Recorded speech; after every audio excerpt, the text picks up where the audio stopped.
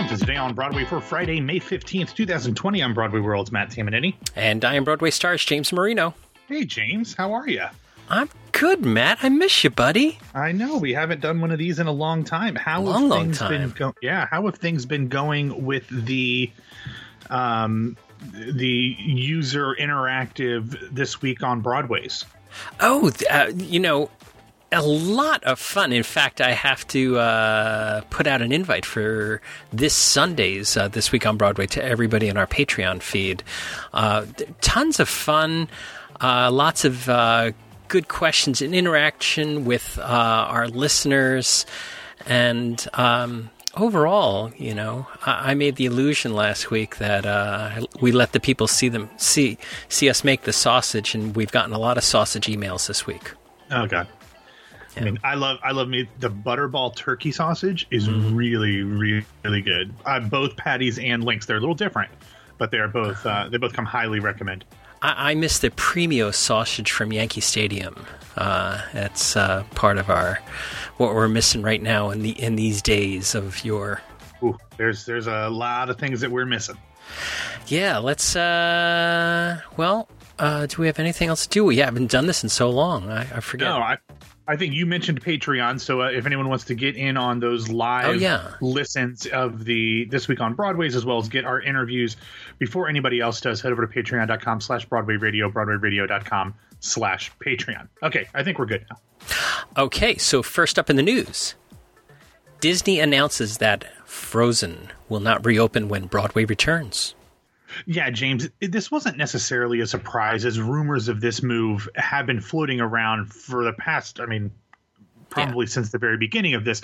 But nonetheless, it still felt like a swift boot to the gut anyway, because Disney Theatrical on Thursday announced that whenever Broadway does reopen for business, Frozen will officially not be returning.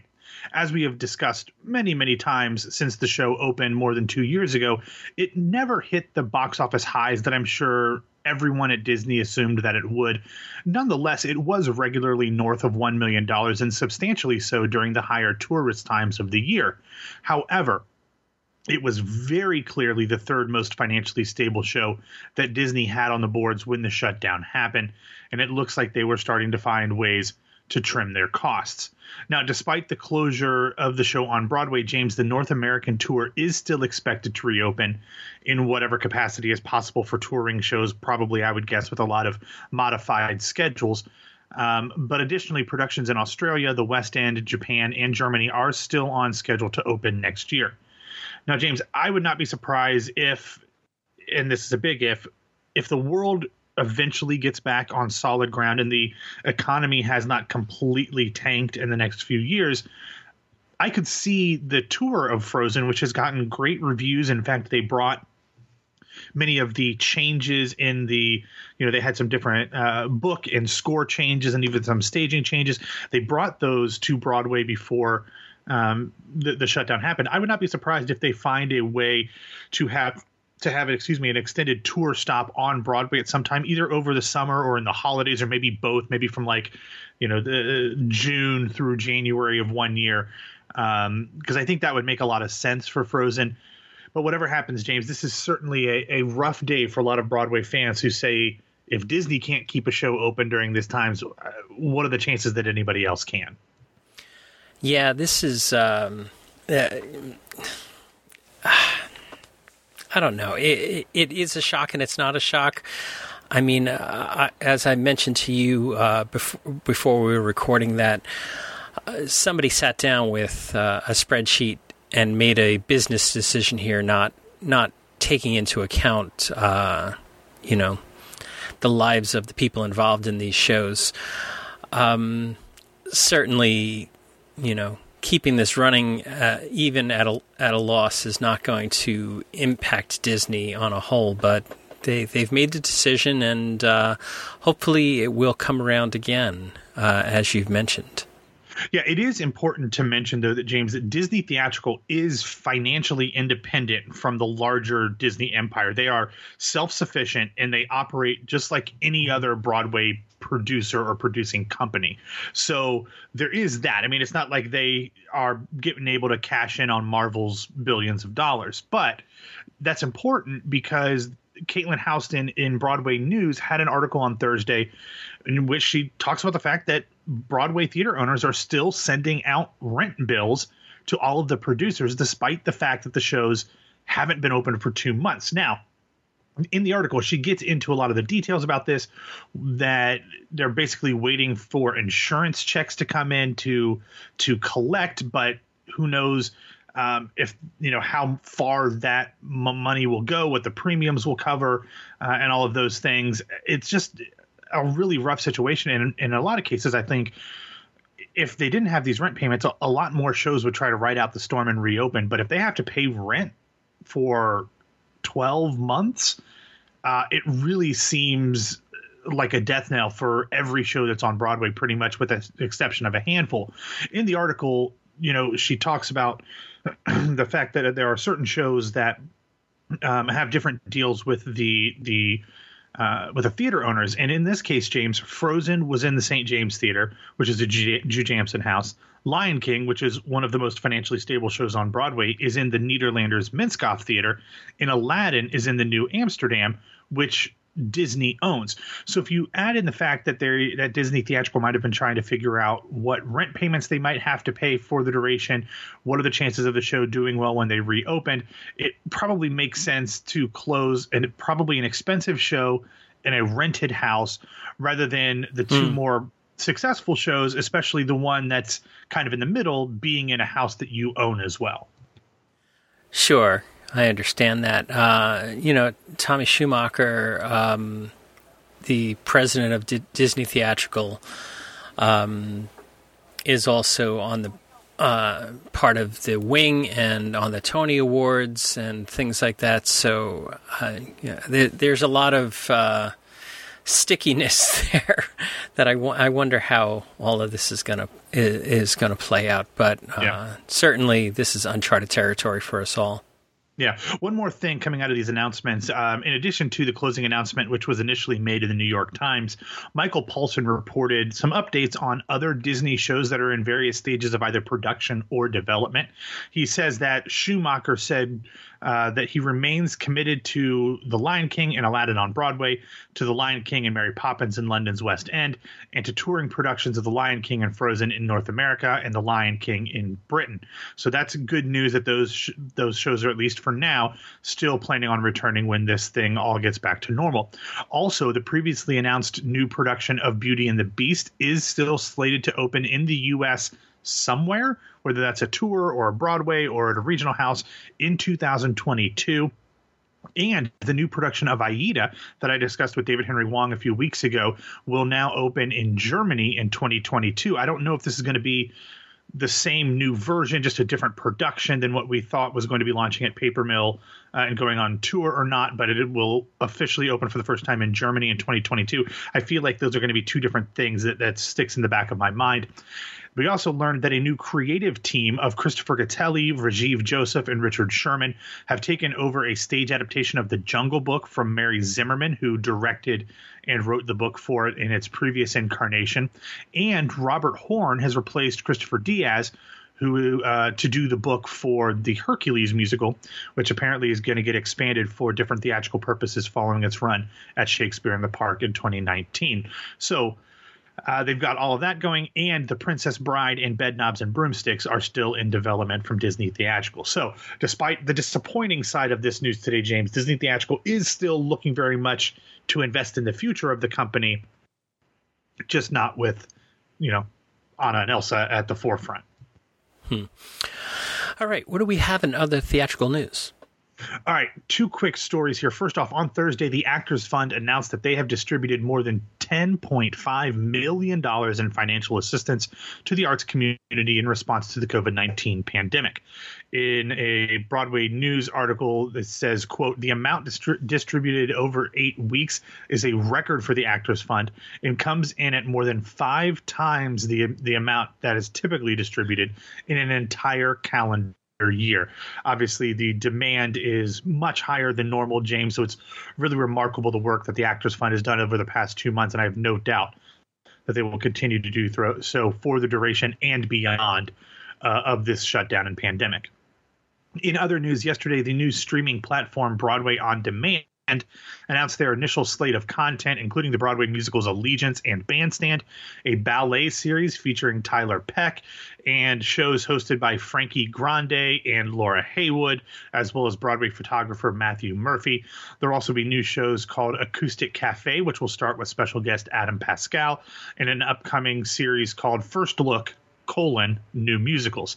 Now, James, this is going to be a mix of paid and free content, but I've also heard a lot about the program that is still to be announced, which will include a number of very interesting filmed productions, either on a subscription or pay-per-view rental basis.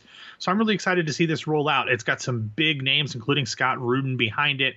So it really couldn't come out at a better time, and I'm excited to see what this actually becomes. Yeah, we keep on getting more and more encouraging news from this Broadway On Demand. Interesting. Right. So we have some feel-good recommendations. What are they? Well, the first one is the New York Times does these things occasionally, and they're always kind of interesting, where they take two people who have some sort of professional connection, and then they have them write letters to each other.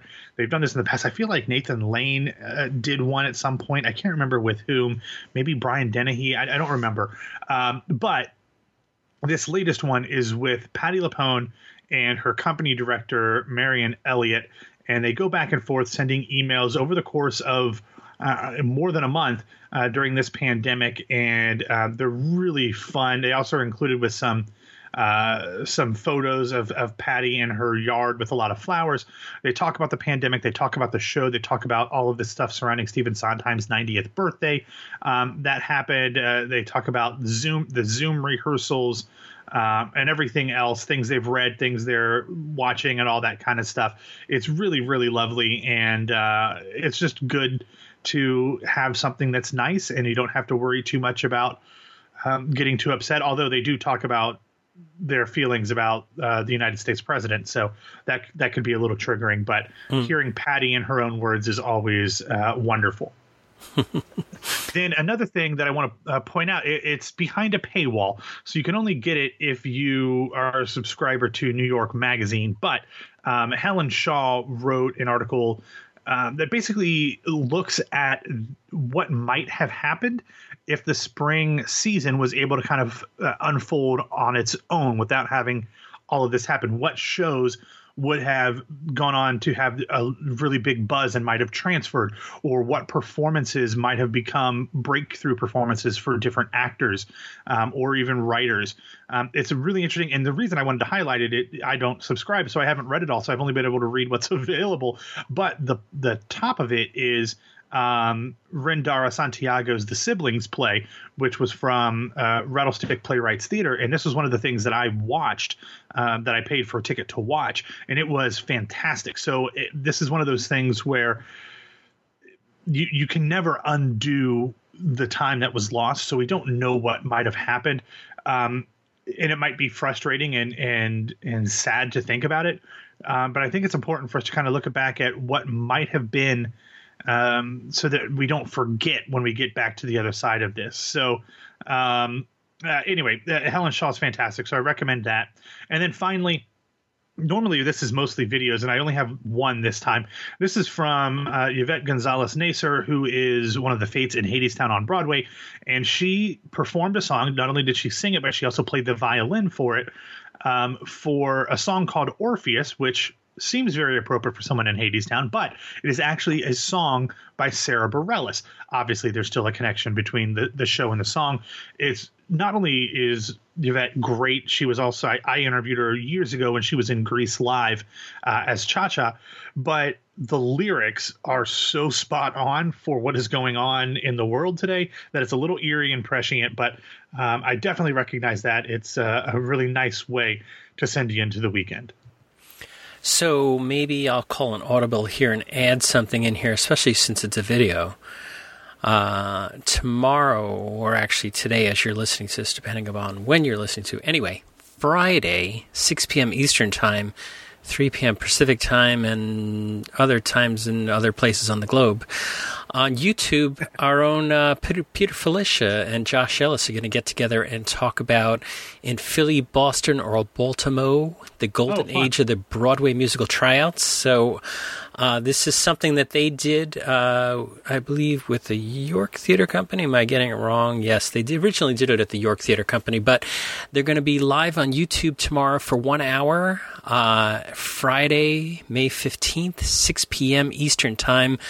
And you can get that link in our show notes. It's not going to be posted on social media because it's limited audience. So as soon as they hit their cap, you won't be able to get in and watch it. So really exciting. Peter Felicia, Josh Ellis, great stories about out-of-town tryouts, and maybe a good way to kick off your Friday evening. And what do we have on videos this weekend? We have Cats, don't we?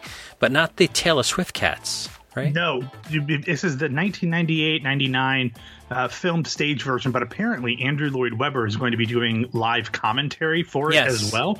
So I don't know if that makes people more inclined to watch or less inclined to watch. I put out a bat signal to Alan Henry, but I haven't heard back from him to see if he's okay. Oh, he's a little busy right now. If you don't know, Broadway World is launching their Broadway's Next on Stage contest. They're revealing the first winners, or the first finalists, the top 25 finalists, probably as we speak. He's been very much in depth with that one, but very lots of stuff going on, tons of content out there. You can't shake a stick without hitting some sort of streamed production of some sort. All right, and check out curtaintimes.com for all your entertainment this weekend. And Matt, why don't you get us out of here? All right, thanks for listening to Today on Broadway. Follow us on Facebook and Twitter at Broadway Radio, and you can find me on Twitter and Instagram at BWMatt. And my name is James Marino from BroadwayRadio.com and BroadwayStars.com. Thanks for spending some of your Friday with us and kicking off the weekend. Sunday this week on Broadway with Peter Felicia and Michael Portantiere. And on Monday, the Matt and Ashley Show returns. We'll talk to you then.